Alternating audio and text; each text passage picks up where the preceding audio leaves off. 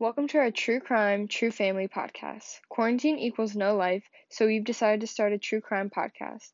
I'm Emily, and along with my mom, Kate, and our cousin Paige, we will be discussing popular true crime documentaries and cases. Due to sensitive subject material and explicit language, viewer discretion is advised. Hey, all you cool cats and kittens. Today we're talking about the shit show that is, you guessed it, Tiger King. This is the beginning of COVID phenomenon that everybody got into and loved. And Kate's going to take us through the episode, and Emily and I will jump in with our opinions. Oh, yeah. This pretty much saved some people's sanity during quarantine at the beginning. Oh, yeah. It's just like a dumpster fire of people. It is a complete shit show, and an entertaining one at that. Oh, it's hard to believe. I spent the first episode with my jaw just on the floor most of the time. Like, these people really, they stand by all of this. Yeah, they really believe in that man.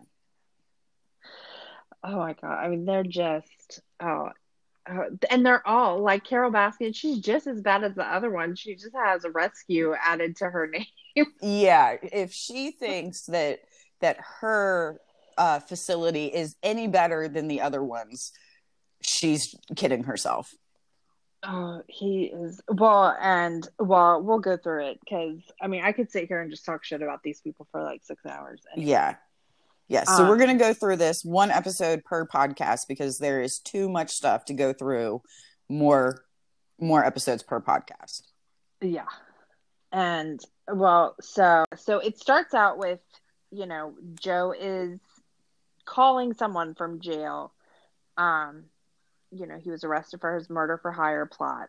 And then they go through some of the headlines in the news, and then you see the filmmaker, Eric Goode, and he's saying when he started making this film 5 years ago, he had no idea what it was going, where it was going to go and how ridiculous it was going to be. I guess he was originally, the documentary or the film he wanted to make was investigating some notorious reptile dealer in South Florida. And while they were there filming, a guy showed up, I guess, to buy one of the venomous snakes. And when he was leaving, he was like, "Oh, hey guys, check out what I just bought." And so he takes them to the back of his van, and there's a snow leopard in it. And so the guy asks him if, because it's a snow leopard, does it need to be refrigerated? And the guy says, "Well, no, not if they're acclimated to Florida." And, the guy was just ridiculous. He said it's rarer than a clouded leopard. And the filmmaker said that encounter set him up on his journey to look further into these people that were owning these big exotic animals. And so then they cut to Wynwood, Oklahoma at the GW Zoo, and Joe Exotic sits down and he's got a tiger kitten in his lap, and Eric Goode tells him to take off his hat. And Joe says, "Oh, you don't want me to take off my hat because the whole audience will say, 'Oh my God, that guy has a mullet.'" And that really is the least of it. He has a two-toned, completely hat-headed mullet. It's a fantastic mullet. Let's just agree with that. The top, well, it doesn't even look like a mullet as much as it looks like you just layered different hairstyles on top. The top is bleached blonde. It looks like from the Three Stooges, it looked like Moe's head or haircut, except just blonde. It looks like he has a blonde hat on. Underneath, it was brown. It was crew cut on the sides. His mustache is that disgusting Fu Manchu mustache that's just dark brown. None of the hair looks like any of the other hair. It's all different colors. It's like ridiculous. His skin is all leathered and wrinkled and just looks like he has never seen moisturizer in his entire life. His eyebrow piercing is hanging on by a thread. He looks like if he sneezes, it's going to be out of there. Oh my God, gross. Like, it's true. He's disgusting. I mean, like, we make fun of Mariah's mullet from when we were kids, and this has nothing. Like, that has nothing on this dude's mullet. Oh, that's very true. And so they go about talking to Joe, and he says in 1999 he started building up this GW Zoo. I guess the zoo was named after, I think his brother's name was George, but the zoo is named after his brother that passed away in a car accident. And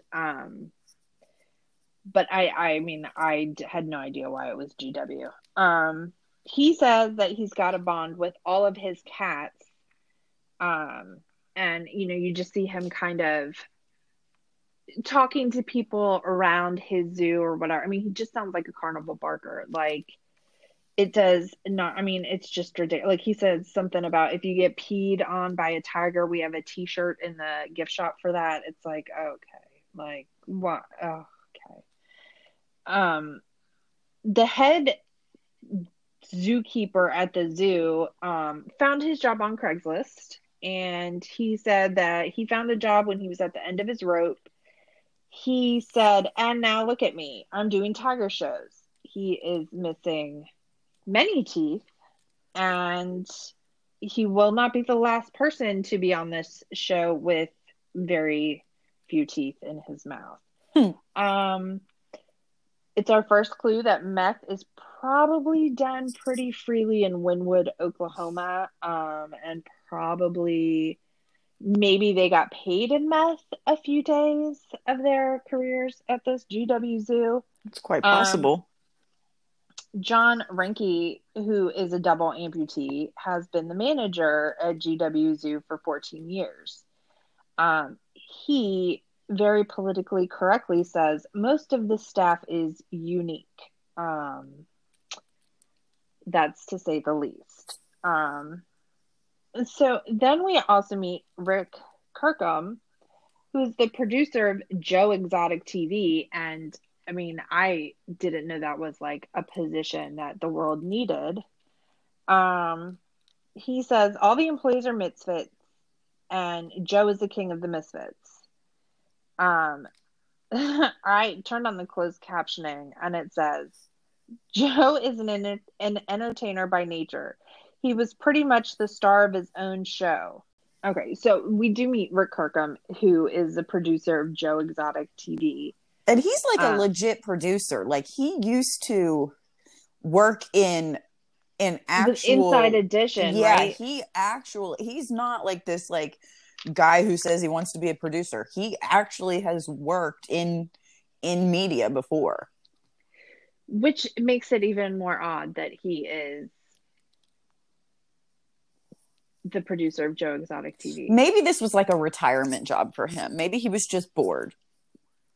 I mean, I would hope. Okay, so we meet Seth, who seems like the most level-headed person, like, in probably that entire city in Oklahoma. And then this is where things just start getting stranger and stranger. We see Joe Exotic in his homemade country music video. Which are fabulous. Like, first of all, we all know this is a personal pet peeve of mine. In his videos, he messes up lip singing the words. So, like, I mean, like, you're taping it, you could just delete it and redo it correctly. You aren't live, so just redo it, but they don't. Then the chyron on the screen says country music artist Joe Exotic. Despite the fact there's absolutely no way that was actually him singing. There's no way possible. And I Googled, and I think it was like two guys from like Washington that actually wrote and performed the song. Oh. But Joe like would insist to everybody that was him. It's like, okay, like do it a cappella then right now. So Saf says that Joe filmed every single day from start to finish. Like we see Joe doing random things like eating alone. Like I don't know why that needed to be like saved for posterity, just sitting at a table eating by himself. She said that he had this live TV show he would do for a number of his followers, called Joe Exotic TV. The filmmaker asks where the TV show airs, and Joe replies, on the internet, worldwide, every night at 6:00. It's unclear if he means he has actual viewers across the world when he says worldwide, or if he is referring to the World Wide Web. And he also makes it sound like it is a very rare thing that you are able to get on the internet and view anything ever made. Oh, I know. Like my son can do a YouTube video and have his own TV show. It doesn't make it a thing. I mean, it's just like it's almost hard to watch just because the entire time I was like, this is not real. This is not, like, people don't think like this, but they do. Then Kirkham comes back in saying Joe had been doing videos periodically for about a decade or so before Rick got there. He said he never had more than 80 people watching the thing live. And I am shocked that 80 people ever watched it, period. But I guess, like he averaged 80 viewers, whatever. Rick very confidently tells us that when he walked in, he had all of his experience and his national reputation, which you already mentioned. But like I kind of probably would have dumbed that down because like the thing is still a massive train wreck. But they show a clip of Rick on Inside Edition. I actually didn't think it was the same person at first because they looked like very, very different. But I think it really was him. Yeah, he looks very weathered. Yeah. In his older years. Oh yeah. Well, and he says that he kept a video diary since he was 14 that had more than 3,000 hours filmed. And this also included when he was on Inside Edition, and it said during which he was addicted to crack cocaine. Judging from the general demeanor and state of many of the employees' teeth at GWSU, it makes a lot more sense that Rick signed on to produce Joe Exotic's internet worldwide TV show. They show Bill O'Reilly on air saying, if you watch us often, one of our reporters, Rick Kirkham, is nuts. Then they cut to a segment and you hear a man's voice say, with a mere touch of a flame, it was instant Kirkham kebab. And this jackass lights himself on fire and walks around while a couple of kids hold out skewers with marshmallows on them as he yells, hey, Mike, get the charcoal. Then they show him being thrown through a window for no apparent reason. And then he says, I've done a lot of shit in my life, but I've never experienced anything like Joe Exotic. So, I mean, I think that says everything right there. Like, we literally watched someone set themselves on fire, and this was not shocking compared to Joe Exotic. Makes sense. Rick says he knew that Joe knew I could make him famous, which is debatable because I never heard of either one of them before this documentary. So I don't know. Maybe by famous he meant a joke. Rick says he took it to a new level because he made it look like a real television show. And then we are treated to the world's cheapest intro, and it looks like we are about to watch a bootleg Real World Meth and Redneck edition. Other employees say that 9 times out of 10, the shows were about animal rights activists and Carol down in Florida. The Carol they're referring to is Carol Baskin, of Big Cat Rescue. And then they immediately cut to a montage of Joe saying Carol Baskin like 100 different times in 100 different episodes.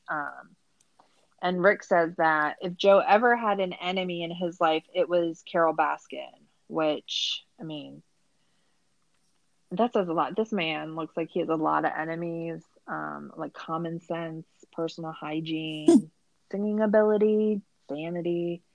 Um, then we get to see this bitch, Carol Baskin, who is the CEO of Big Cat Rescue, which she says is the world's largest accredited sanctuary that is devoted entirely to caring for big cats. Joe says that since 2006, they've been in a pissing match over tigers. Then we cut to this bitch sitting in a cage saying, if there's one thing I know for sure, it's that big cats don't belong in cages. As the camera pans out to a tiger walking around in a bigger cage behind her. So Joe says he saw where she called his zoo a trashy roadside zoo, which, I mean, I don't see the lie, but he says she was trying to say that he was abusing tigers and that she was trying to run him out of business.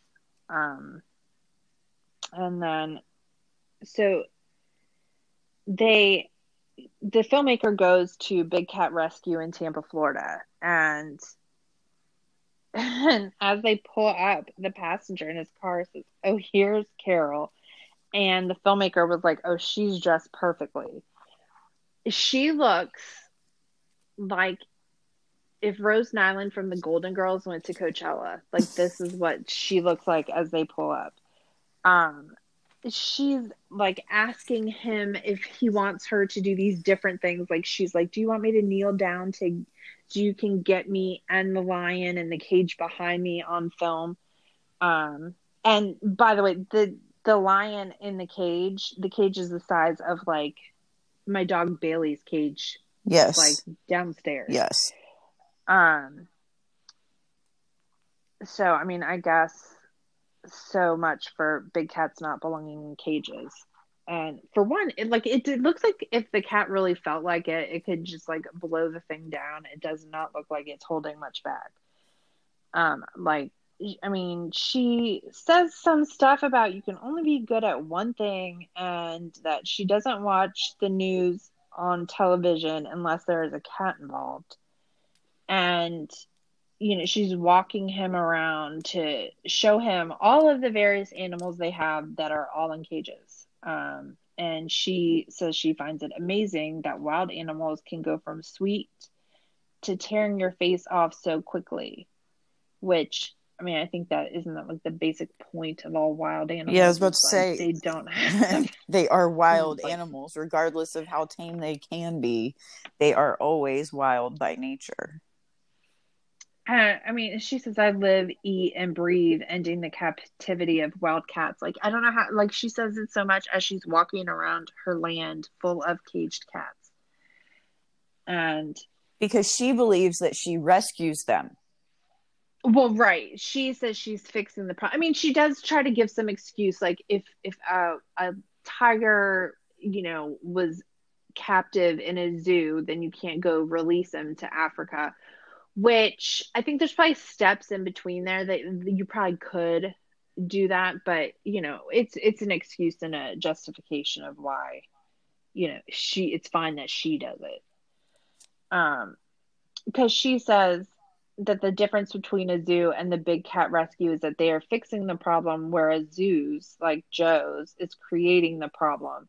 So she's just trying to say, like, well, the cats I have are, you know, because I've taken them from these other zoos. And so basically she absolves herself of any responsibility. Like, look, I mean, she's clearly rich. If she really wanted to, she could buy a whole bunch of land and like fence it in like Jurassic Park style and let these things like run wild. But I mean, they're all in cages like that are not even as nice as my dog's cage. And I mean, it just reminds me of like when my mom used to be like, "Finish your food. There's starving kids in Africa." It's like, okay, well, whether or not I eat this food, they're still going to be starving in Africa. Like, oh, but So she's saying that a tiger needs 400 square miles of territory in the wild, that no cage will be sufficient. She says the reason why we have, um, the reason they put the cats in cages is to provide them a safe place to live until they die. So I'm glad that was all cleared up. I was starting to think she was doing the exact same thing and just calling it a rescue. She's walking through her big cat cemetery talking about the different cats that have died. Her husband is following 2 steps behind her, looking as wimpy and pathetic as you could expect. And then she all of a sudden she turns and like snaps at him. She's like, "You're following me again." And he like starts laughing like nervously. And she's like, "Did you want to talk? Did you want to read some of the names? You can read some of the names if you want." And he's like, "No, no, it's fine. You go." She's like, "No, no, no, you can read a name. I mean, you want it to be in the frame, right? Just read a name." And then he says that Carol is the mother Teresa of cats. I wrote this quote down specifically because it is my favorite quote of the entire episode. Yeah. I think it's fair to say that Carol is the mother Teresa of cats. Like, oh my God. I think it's fair to say that he's well aware that her last husband is presumed to be dead and that she fed him to the tigers. And that's in a whole different episode. And then she says, she's like, "Oh, you're so wonderful." And she leans in for one of those hugs that, you know, like you're pretending it's genuine, but it's like either your kid or like you're like abusing your spouse and you lean in like you're hugging them and you're like, "Cut to shit." Like, and you just know like she's like locking her nails into his skin, being like, "You better cut the shit." Or like, don't even try to ask for help on camera. And I mean, I could probably talk about this idiot for like days. Like, she says to the camera, she goes, "I've never been a person that has friends. And so my friends were 2 imaginary white cats. Like, first of all, no shit. Second of all, your cats weren't even real. You had imaginary cats."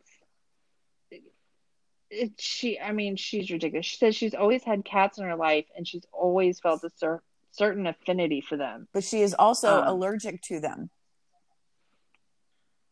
Yeah, she is just like every fucking contradiction in the world all in one.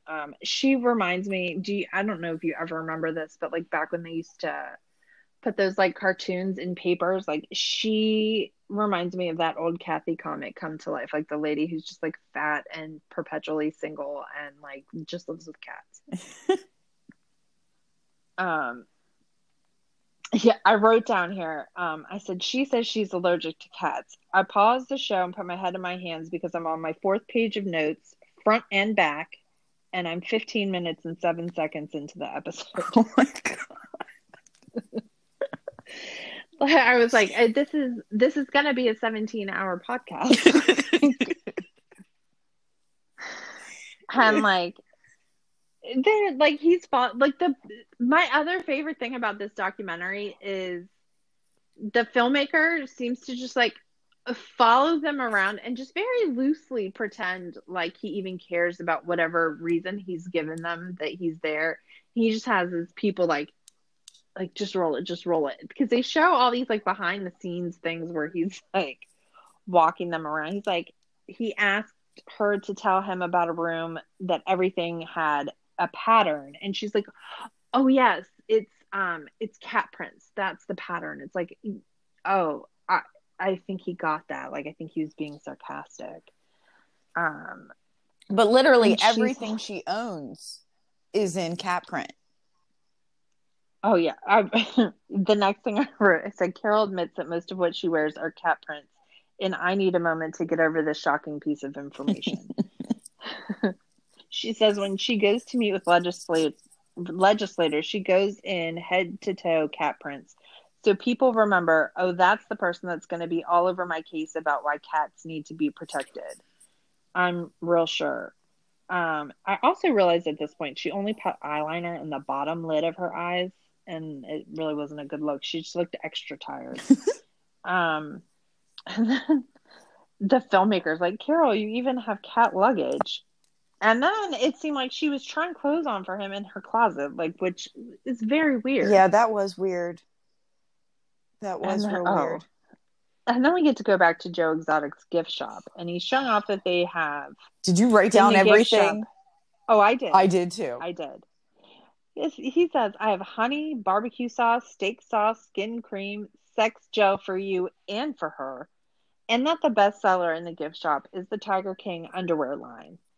And my favorite part was when Eric Good asks him if he wears them himself, and Joe says, I don't wear underwear. Of course he doesn't. So then he clarifies saying, oh, you don't wear underwear? And Joe goes, no, free ball it. And he says it in such a way that it's like, what are you talking about? Like, you wear underwear? That's the weird thing. Like, he shows off his 2 Hollywood magazine covers, which I'm pretty sure it's not an actual magazine. I feel like that's like when you went and did your glamour shots by Deb at the mall and they could make it look like you had a magazine cover. I feel like that's what it was. Or is it and Hollywood, Florida? I mean, either way, I don't think it's a real magazine that ever printed anything. I think it's just he did glamour shots at the mall. Yeah. And he also has music albums. He names the I Saw a Tiger and Starstruck as being 2 of his biggest albums. And then we are treated to clips from his music videos, which, I mean, even, first of all, it's bad enough that, he's not singing or writing any of these songs, but like the people that are awful at it as well. Like, I mean, what was that tiger thing? It was like, I saw a tiger and the tiger saw a man. Like, what is that? Like, oh God. Oh, and then we get to meet his ex-husband. Yes. John Finley. He does all of his interviews shirtless for some reason, and he's missing many, many teeth. Let's just say most teeth. Yeah. Because there were probably like Joe, 3 in there. I mean, that is generous. Yeah.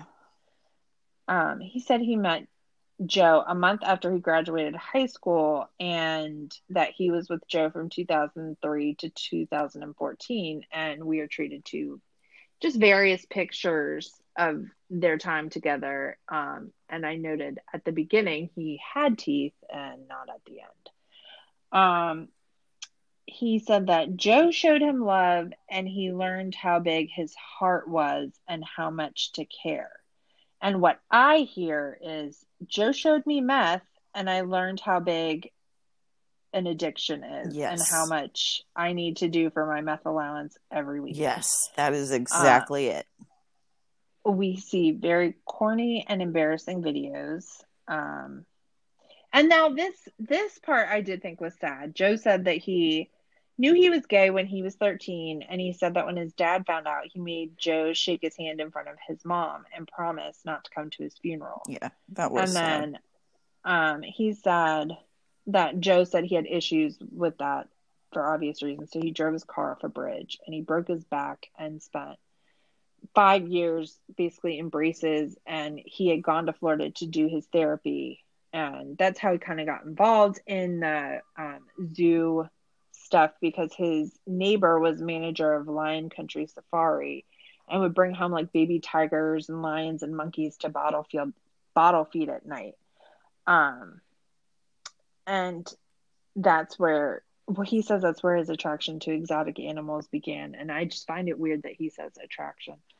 And he says that the animal rights people keep saying that he can't have his tigers. Now, the whole thing about like his family is very sad. Like, I don't know. I mean, I guess it was a different time and it would be hard for some parents. I just can't imagine that anybody cares that much about like you just want your kid to be happy. Yeah, but But it, like you said, it was a different time, and they're very old school, and yeah, and that, you know, unfortunately, that was how things were back then.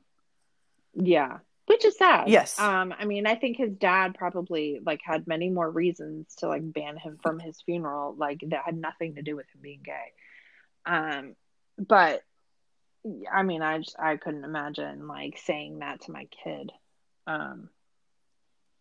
But I thought, like, I mean, the people that we meet, it's just, like the next one is worse than the one before because then we get to meet Dr. Bhagavan Doc Antle, who says that the animal rights activists want the lion's share of money, but don't want to share the lions.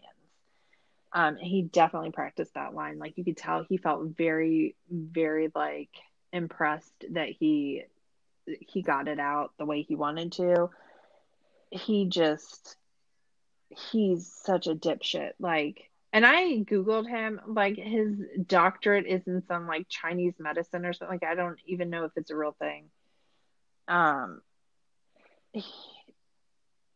and then we see Carol Baskin's husband, who I never even bothered to look up his name. I just every time I took down a note, I put Carol Baskin's husband. Says that Doc Antle is like Joe, except that Antle is much more sophisticated and much smarter. He's fearless. And then they show this jackass like biting on a tiger's bottom lip like a big giant weirdo. And he's standing there like roaring. Like, first of all, like even if you're not that scared of animals, like I wouldn't bite my dog's lip, let alone like first of all, that's disgusting. Like first, you know, he had a mouthful of hair, and I'm sure there's like flies and dirt and probably rabies in there. Ugh. And then he's showing the filmmaker around his property in Myrtle Beach. And a side note, we've actually been to his zoo before. Nice. That I didn't realize that until Dan was like, remember when we went there? And I was like, no, I don't. I did write down that tickets to Doc Antle's what do we want to call it? Facility. Oh my God. Or like, well, first of all, I will tell you right now, we did not pay any $300 to get in. $300 to $600. That must be for the You think that's the one with like the like pictures and stuff like that? Yeah, it's got to be where like you get to hold a baby tiger or take a picture with the tiger or something. Because like, first of all, like it wasn't very like that nice of a place, and like I know Dan wouldn't have paid more than like $30 for that. But my personal favorite was when he's showing Eric, the filmmaker, around his property, and he's like, okay, well, why don't you walk up to my crib and I'll open the door and say, oh yeah, like, hi, come on in. And he produced himself. Oh yeah, well, and then my favorite thing is the filmmaker's like, good idea. I like that Doc is better at directing than we are. And he did not catch the sarcasm in that at all. He just is like, yeah, no, I got it. And then he, like, you know, after his saddest cribs intro ever, he shows good around his house. And he's like sitting there. He's like, I'm Dr. Bhagavan Antle, and spells it like we're in a goddamn spelling bee. And then, like, we see a lady introducing him at the safari, and here he rides in on an elephant. It was amazing. And he said that he built the preserve where people can have an interactive, up close and uncaged experience with wildlife.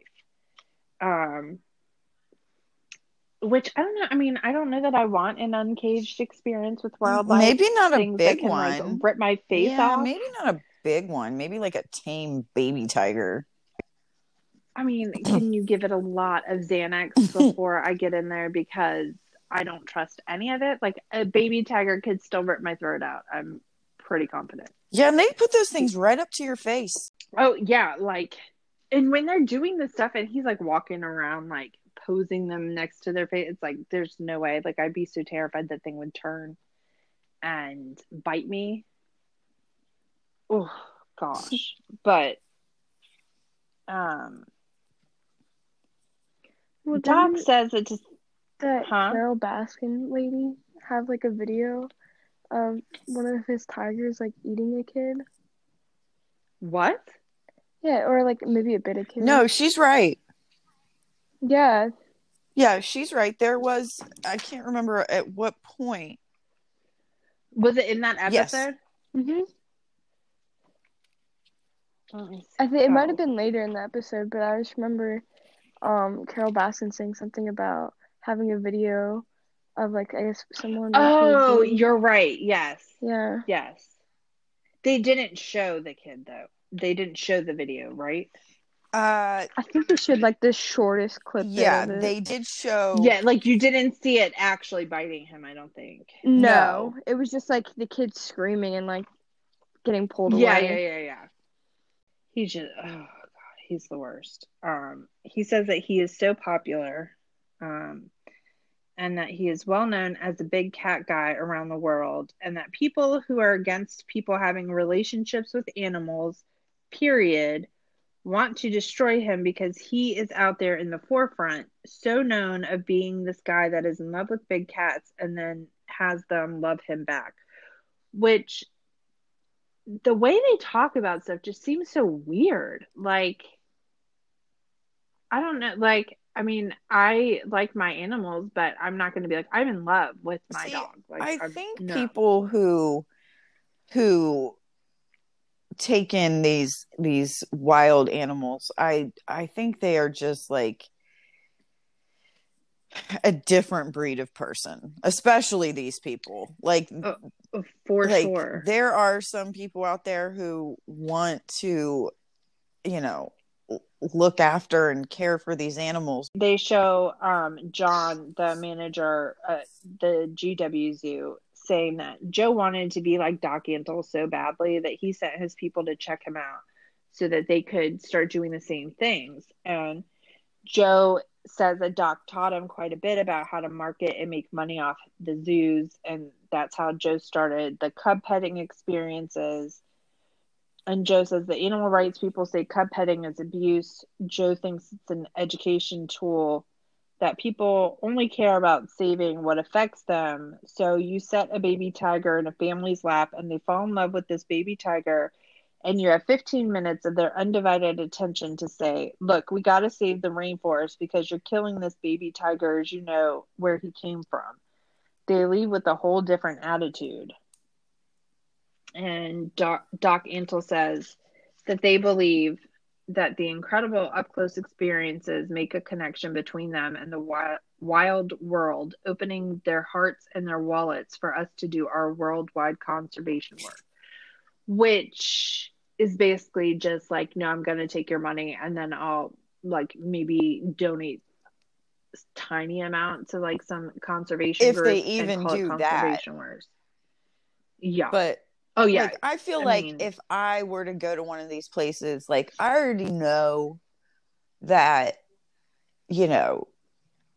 not to mess with a big cat or to like shoot at. Well, I mean, I don't know. I don't understand. Like, I'm not going to walk out of there with like this empowered knowledge of these animals. Like, I know that they're wild. I know that they're vicious. I know they can bite my face off.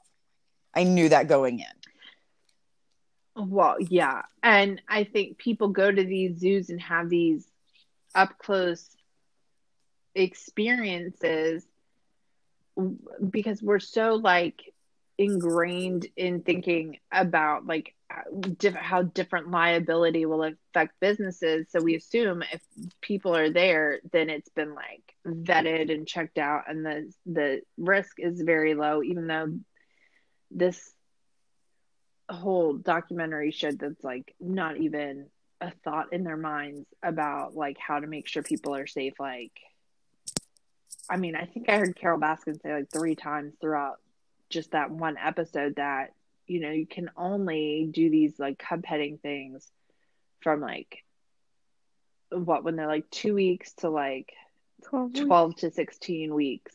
And so what they end up doing is they just breed the tigers over and over and over. So they always have like plenty of babies to do these things. And then once they're 12 weeks old, it's kind of like, ah, fuck it. Like, And Carol also claims that she does not breed them. Joe Exotic does, she says, but she does not breed them. yeah, I guess what she says is basically like she goes and takes them. Like her stance is saying that like she goes and takes them after the 12 weeks after they've made their money off it, and then they go to her rescue. Is what I took from it. Oh yeah, and like then I have the part written down where he asks Doc Antle what about his admission prices. And he says $3.39 is the starting price. There are people that paid $6.25 and $6.55 for their tours. He says it's a dynamic price like an airline ticket. Depending on how many people are coming, the price goes up. And then we see a guy saying, you can't put a price on holding a baby tiger. And Doc Antle says it costs about $10,000 a year to feed each animal. And that he feeds his tigers super quality food that anyone would be happy to eat. And I know they don't really get into it on this episode, but I've seen the whole thing before. And like, it's just disgusting. Then like they cut to Joe where he says he can feed a tiger for $3,000 a year. And he says he has 227 tigers. So Joe's spending close to $750,000 a year on feeding tigers. He says that they all work their asses off trying to lower the price. And as he's saying that, they're showing employees hacking up like a dead cow in the back of trucks. He says feedlots give them 5 to 7 cows a day, and that highway patrol and game wardens call them to come pick up roadkill that they then bring back and give to the animals. They show the tigers when they get the cows in, and it is absolutely disgusting. I was going to say that slow too. motion, it ripping apart the meat, and I was like, that is disgusting. That was like one part I definitely, because they do it in slow motion and like the it's you see like all the muscle ripping. It's like so fucking gross. No, thank like you. I was like, I had to look away. I couldn't even stand that. Yeah, I mean, it's disgusting. And not many things disgust me like that. Yeah. He said that he needs 30 cows a day to feed his tigers, like 30 dead cows a day. And then they show an employee showing a couple of kids a baby tiger, and he does a remix of the I'm a Little Teapot, where he says, I'm a baby tiger, short and stout. This is my tail and this is my mouth. I'm going to bite you and it's going to hurt. So why will I bite you? Because I'm a jerk. And he's very pleased with himself and like thinks this is very clever. And he's like looking at everybody like he just, dropped the mic at a rap battle and he's Eminem. And like the parents are like just basically like doing that whole like polite laugh, like you're like, oh yeah, you're funny. And the kids only laughed because he said jerk. Yeah, I mean, or because like he smiled real big and they saw he had less teeth than they did. And so then Joe starts talking about his brother, and he's saying that the zoo was him and his brother's dream, that in 1997, his brother was moving their sister to Florida from Dallas, and he made it 40 miles before a drunk semi driver hit him. So he has a tattoo of his brother on his forearm, and he said when he signed the papers to shut his life support machine off and donated his organs, he promised him that he would not be just another statistic, that the people of the world would know who he is, so he named his zoo after his brother. And then they just start showing videos. It started in 2004, and Joe says he went to schools and talked to them about drugs and alcohol. And they had the audacity to show this man, like, cutting to the video. Well, he said that they wouldn't pay attention to him just talking, so he'd bring in animals. So he said that um, he's asking the kids, what do we say to drugs? We say no to drugs because drugs will make your teeth fall out and you will get really ugly and you won't have any friends. Which, like, I paused because I started laughing so hard and, like, wondering how his staff and husbands felt watching that. Like, and I assumed up to this point the staff was paid in meth anyway. His husband was And certainly given an allowance of it. oh, God. I mean, they're hard. It's hard to watch because it's like a very specific look. I think when people have like meth problems, maybe it's because I used to watch a lot of Intervention, but like you can just like it's not like, oh, like I had bad dental work kind of a look. Like I don't know. It's just it's awful. Well, isn't it like black teeth and rotting teeth and no teeth? Because they've just fallen right out of your mouth. Yeah, I guess, I mean, I think I would probably just have my teeth removed and go with dentures. But, I mean, I guess they're like, well, why would I buy dentures when I can get like 50 bags of meth Exactly. for the same money? Is Em still asleep? No. Oh, okay. Then I wrote, then proving that Tiger King is the gift that keeps on giving, Joe lets us know that in addition to bringing animals to his school speeches, he also added some magic in there as well. And they show like clips of it, and his toothless meth mouth husband, John Finley, says Joe's magic show was actually pretty cool. John lets us know he had a 12-year-old kid showing him how to do magic tricks. And then we are introduced to J.P. Wilson, who, like, the Chiron shows up like occupation magician. Like, okay. He's sitting awkwardly on what looks like his Mima's bed holding an overweight house cat. JP says he met Joe when he was in the 8th grade. As he is talking, we see pictures of them. In one, JP and Joe are standing next to their poster advertising Joe's magic. And it reminds me of like when you were in elementary school and you had that project that you forgot to start until the day before it was due. And like it's a homemade poster that says Mystical Magic of the Endangered starring Joe Exotic. Lions, tigers, magic, oh my. 2 hours of nonstop action. And this is where I wondered where if Joe's struggles were really with keeping people's attention, if that had more to do with expecting people to sit around for 2 hours listening to him talk than it did with people like just not caring about what he was saying. And then this poor kid, like he paints his face like he is a mime.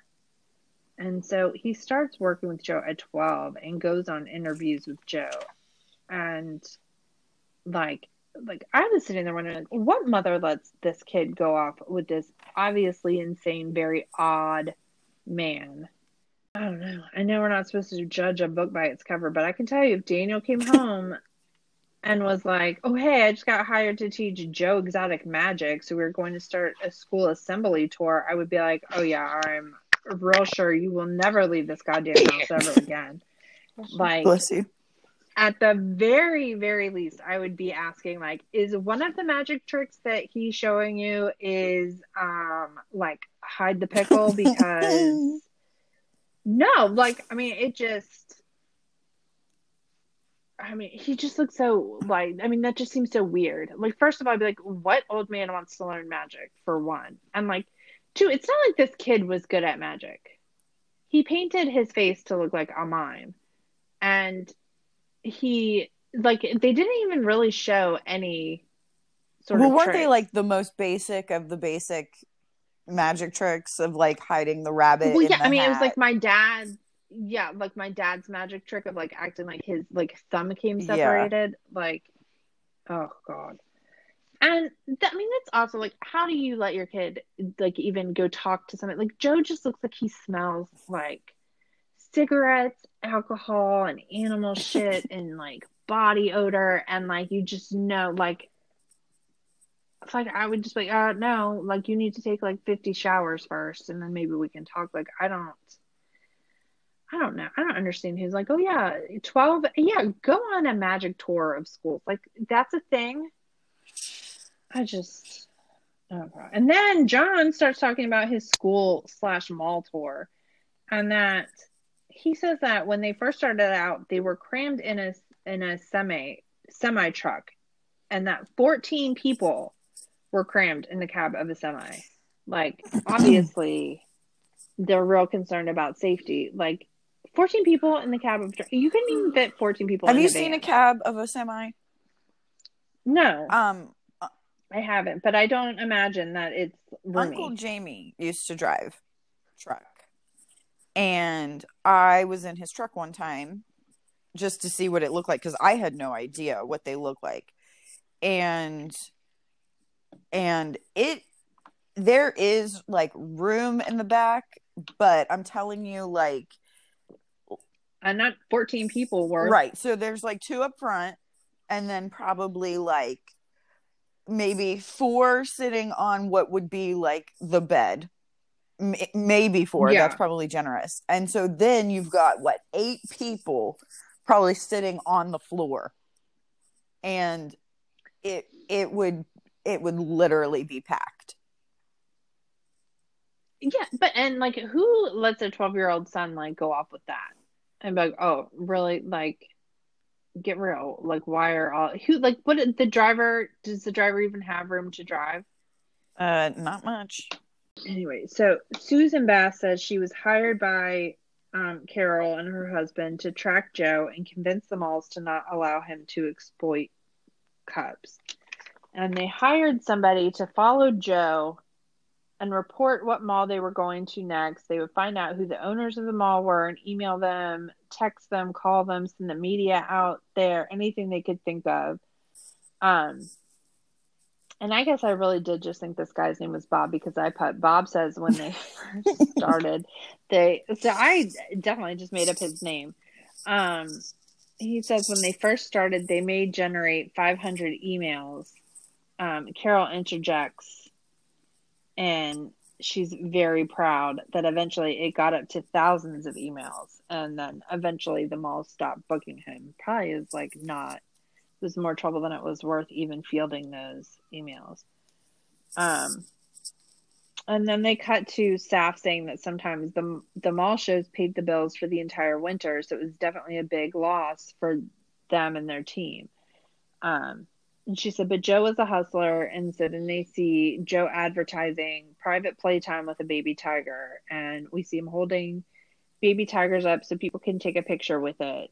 And Carol says that anybody that poses with exotic animals is a problem because it promotes breeding. And they cut to Shaq shouting out Exotic Joe and saying he got 2 new tigers on inside the NBA. So then Doug Antle is back directing the filmmakers how to make their movie. But did we talk about yet the tiger selfies? No. Because I wrote that down before Shaq.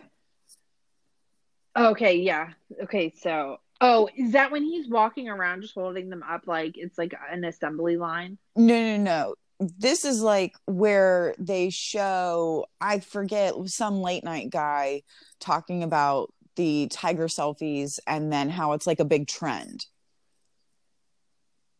Oh, on like Tinder and stuff? Yeah, on like dating sites and stuff. And I think it's like Stephen Colbert or something. Yeah, because that was in the next. Didn't in part of like that like scene or whatever, Joe Exotic said something about like even at that age, like their claws could come out and still like get you. Oh yeah.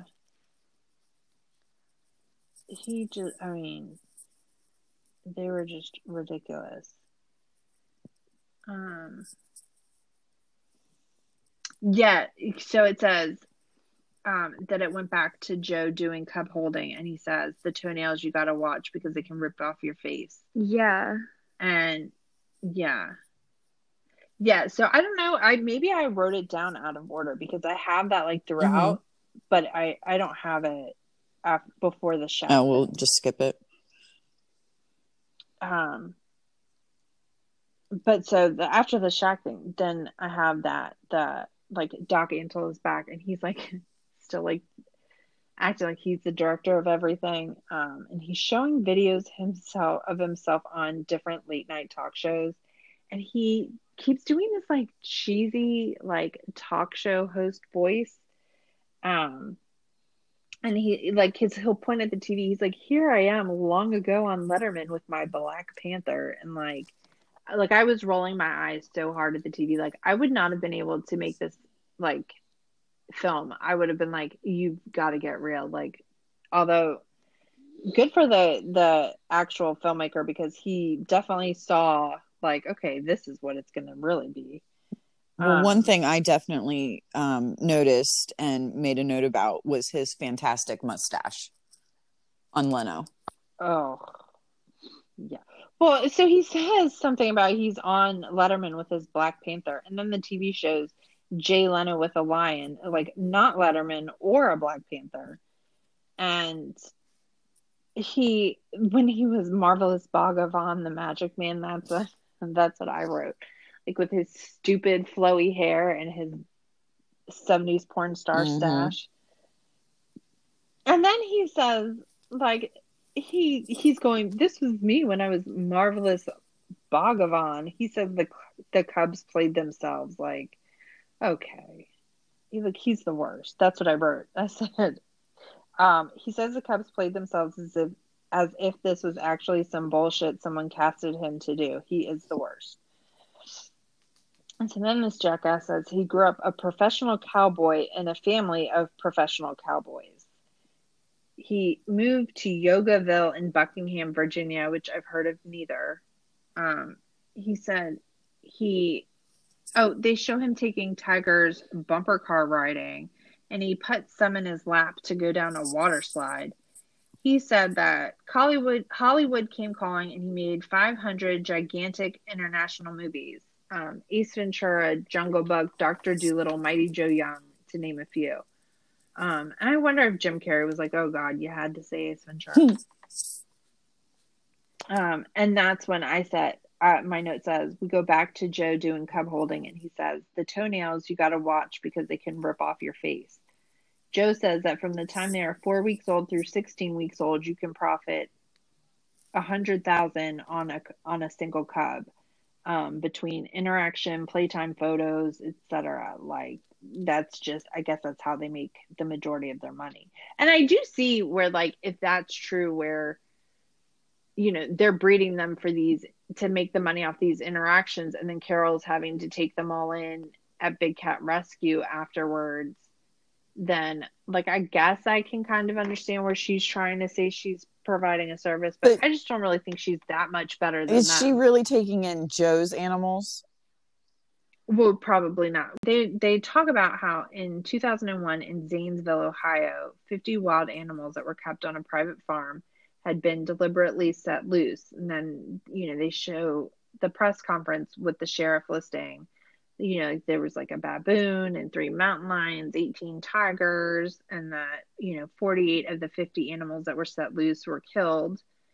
And of course, Doc Antle goes on HLN saying, it's not that having lions and tigers is bad unto itself. It's the way he took care of them that made that take place. Properly managed wildlife can become a great tool for wildlife education. And then they show a CBS interview that Joe Exotic was a part of. And the interviewer says, the president of the Humane Society called this place the GW Zoo. And I quote, a ticking time bomb and potentially 10 times worse than Zanesville. Joe's response is, it is a ticking time bomb if somebody thinks they're going to walk in here and take my animals away. It's going to be a small Waco. The interview says, wow, that's a pretty powerful statement. And Joe says, it is a powerful statement because I've poured my entire life into what I do. Nobody is going to walk in here and freely shut me down and take my rights away from me as long as I'm not breaking the law. and then he seems entirely shocked that he ends up on like FBI watch lists after this. I mean, obviously, none of these people have very much impulse control. They're all doing meth and like just trying to raise money off like, breeding these animals that are only good for like what, like maybe 2 or 3 months of like milking money out of Mm-hmm. them. And then they show Sheriff Rhodes of Garvin County, Oklahoma, and he's saying they have their share of crimes, and then there's Joe Exotic, and that there was a lot of back and forth between the sheriff's office and Joe and the GW Zoo. Joe is on video saying, if you're an animal rights person and you try to come into this facility, this is what you're going to be greeted with. And it cuts to a video of John Finley shooting guns and like lighting off explosives. Joe says, this is my little town. I'm the mayor, the prosecutor, the cop, and the executioner. And I mean, it's just like, I don't understand how you act like that. And then you act surprised that people like might not think that you should have these animals and be like allowing the access you're allowing. I think he's a very paranoid person, probably because he knows what he's. Oh, for sure. Yeah, he knows what he's doing is wrong. I do believe that he does love the animals. I don't doubt that. But well, I think even if he didn't think what he's doing was wrong, or even if he had the best of intentions, like I don't believe everybody in that compound is doing meth and Joe isn't partaking in anything. So he's probably doing coke or meth or both, and they've got uppers and downers in their system. So like I'm sure he's all over the place because of that. Like that stuff makes you very paranoid as well. And like for him, if that's how he's made his money, and I do think that with Joe, I get the impression that like he feels at least like these people that care about him, like his staff and his husbands, are probably like in his head only there because like they get paid, and like he's taking care of them, so they need him. And I think he maybe confuses like a need with love, even though those people might be, I mean, I do think some of them genuinely do like him, and it has nothing to do with that. I just get the impression that's how Joe feels about himself. So that's kind of how, like, that's why he's so desperate to keep it, because as long as they're depending on him and they're running their little thing, then he feels like he's loved and appreciated. And so when that stuff goes away, like he is, frustrated and desperate to hold on to it. I mean, and then we see like a truly bizarre moment where John Rinke has a gun in his hand and he says, after the Waco deal, when Joe said that, he said, me and Joe made a pact. If anything went bad, we were going to shoot each other. I wrote, okay. He says, on that day, I put our names on our bullets right here. And he's showing like the bullets with the names on it. In my head, I'm like, okay, well, that seems really stable. Like, and I mean, this seems insane. They predominantly are marketing to people like families. Like you have kids going through there, and this is like what you think is acceptable to like keep all these firearms and, like, oh, it's going to be another Waco, and like you're putting your name on bullets. Like it's just very bizarre. Well, Joe is never without a firearm, though. And then they show another video where Joe is saying, like, I've defended myself since 2006 against People for the Ethical Treatment of Animals. PETA says they've had Joe as one of their targets for a very long time. And then I wrote, both Joe and Doc Antle have an insane amount of firearms. Joe points out that Carol Baskin is a big old hypocrite. He says Big Cat Rescue is open to the public. They do boat tours, night tours, day tours, kid camps, weddings, etc. We hear Carol talking to a group of people at Big Cat Rescue, asking them if they take any pictures that they should be tagging Big Cat Rescue on Instagram. And then, you just see a bunch of different people showering Carol with compliments. One woman actually said it was the Ritz-Carlton of rescues. Oh yeah, like, which clearly you've never been to a Ritz-Carlton. Yeah, I mean, and I do think that to an extent, probably all of them at least lie to themselves enough that they believe that that's how they feel, like that they're just trying to like bring awareness, or like they have like an intention to make something good out of whatever it is. But I think all of them are just extremely short-sighted in, you know, like Carol, like maybe she seems a little bit better than Joe and Doc Antle because she's saying that she's trying to rescue them, but I don't really think what she's doing is all that different from what Joe and Doc Antle are doing. No, not at all. And you know, like, I don't know how you can sit there and like denounce them as you are like showing the animals on your rescue in worse conditions than the one Joe and Doc Antle have. Like, those cages on her property were so like small and flimsy.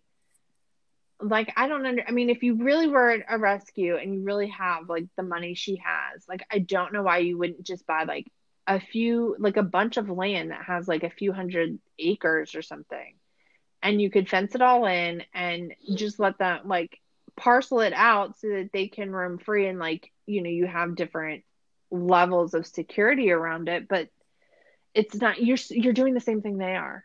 Like, you're wanting people to come and you're asking people to pay, and it's the same. Even if you want to tell yourself it's for a different reason, it's the same. Mm-hmm. And, you know, they show Rick Kirkham saying that in his opinion, Carol Baskin was as bad as Joe. Both were taking advantage of exotic animals to make money. And, you know, it does just become this like pissing match between Joe and Carol, where, you know, Joe's claiming Carol profits over $1.5 million sucking on your heartstrings about shit on the internet that ain't even true. Which I always thought the phrase was tugging on your heartstrings, but and then Carol says they are always trying to upset her on social media. Kirkham says that Carol Baskins would put something negative about Joe online, about how he's bad or he's breeding cats, and then Joe would go off on his internet show, and it cuts to Joe saying, "I consider that bitch to be one of the biggest terrorists in the exotic animal world right now." Carol is shown on a radio show saying, if you want info on Joe, go to www.tigerabuse.com. And she had a video. Oh, that's where she had the video of the child getting bit on the leg at GW Zoo that Emily was talking about earlier. Oh, it was at GW Zoo, not Doc Antle's. Yeah, it was at the GW Zoo. And well, I liked at the beginning, I don't know if you remember this, but when they first started like introducing Joe and he's like, I love animals, blah, blah, blah, they're whatever. And it shows like one of the tigers like dragging him around by his pant leg. Oh, yeah, it does. And that guy, Doc Antle, says that Carol is just ruthless. And so I guess Carol, she starts trying to like push this Big Cat Public Safety Act that would end the ownership of big cats as exotic pets and prohibit exhibitors from allowing the public to have contact with them. So then what would she do if that bill got passed? Right. That's what I don't understand, because she does the same thing. I guess that probably takes the private tours off her thing, where she could probably jack up her prices if that goes through. And then she doesn't have to deal with like the liability of somebody being up close to the animals. But then she'll probably be like, you know, this isn't safe, and like pushing people to donate more because, you know, she's trying to help them. I don't know. I mean, it's got to be a scheme somehow. Mm-hmm. I don't think she just genuinely is like concerned for these animals, because you could help them without profiting off them the way she does. And Doc Antle says that if this is passed, it will destroy private zoos. And then Joe publicly states that if Carol and her people bring Joe down, he believes that before they are able to, they will stop breathing. And, like, so I don't know why you threaten someone's life like that in public, or like make these thinly veiled threats, and then like you want to act shocked that you got arrested for a murder for hire plot. Like they show a clip where Joe says he heard it was Carol's birthday, so they're shipping her 2 of these, and he's referring to poisonous snakes. And Carol says one day she went to the mailbox and opened it, and it exploded with snakes. Like, I don't know that I believe her mailbox exploded with snakes, but I'm sure that there were some in Well, and if he sent them to her, he sent them to her in a package. So I doubt it was him who put them in there, because they're in 2 totally different states. Well, because if he sent it to her for like exotic, I mean, like snakes are like, don't they just like, you have to keep them at the same temperature, so you'd have to send them like she would have to sign for that. The mailman isn't just putting that in a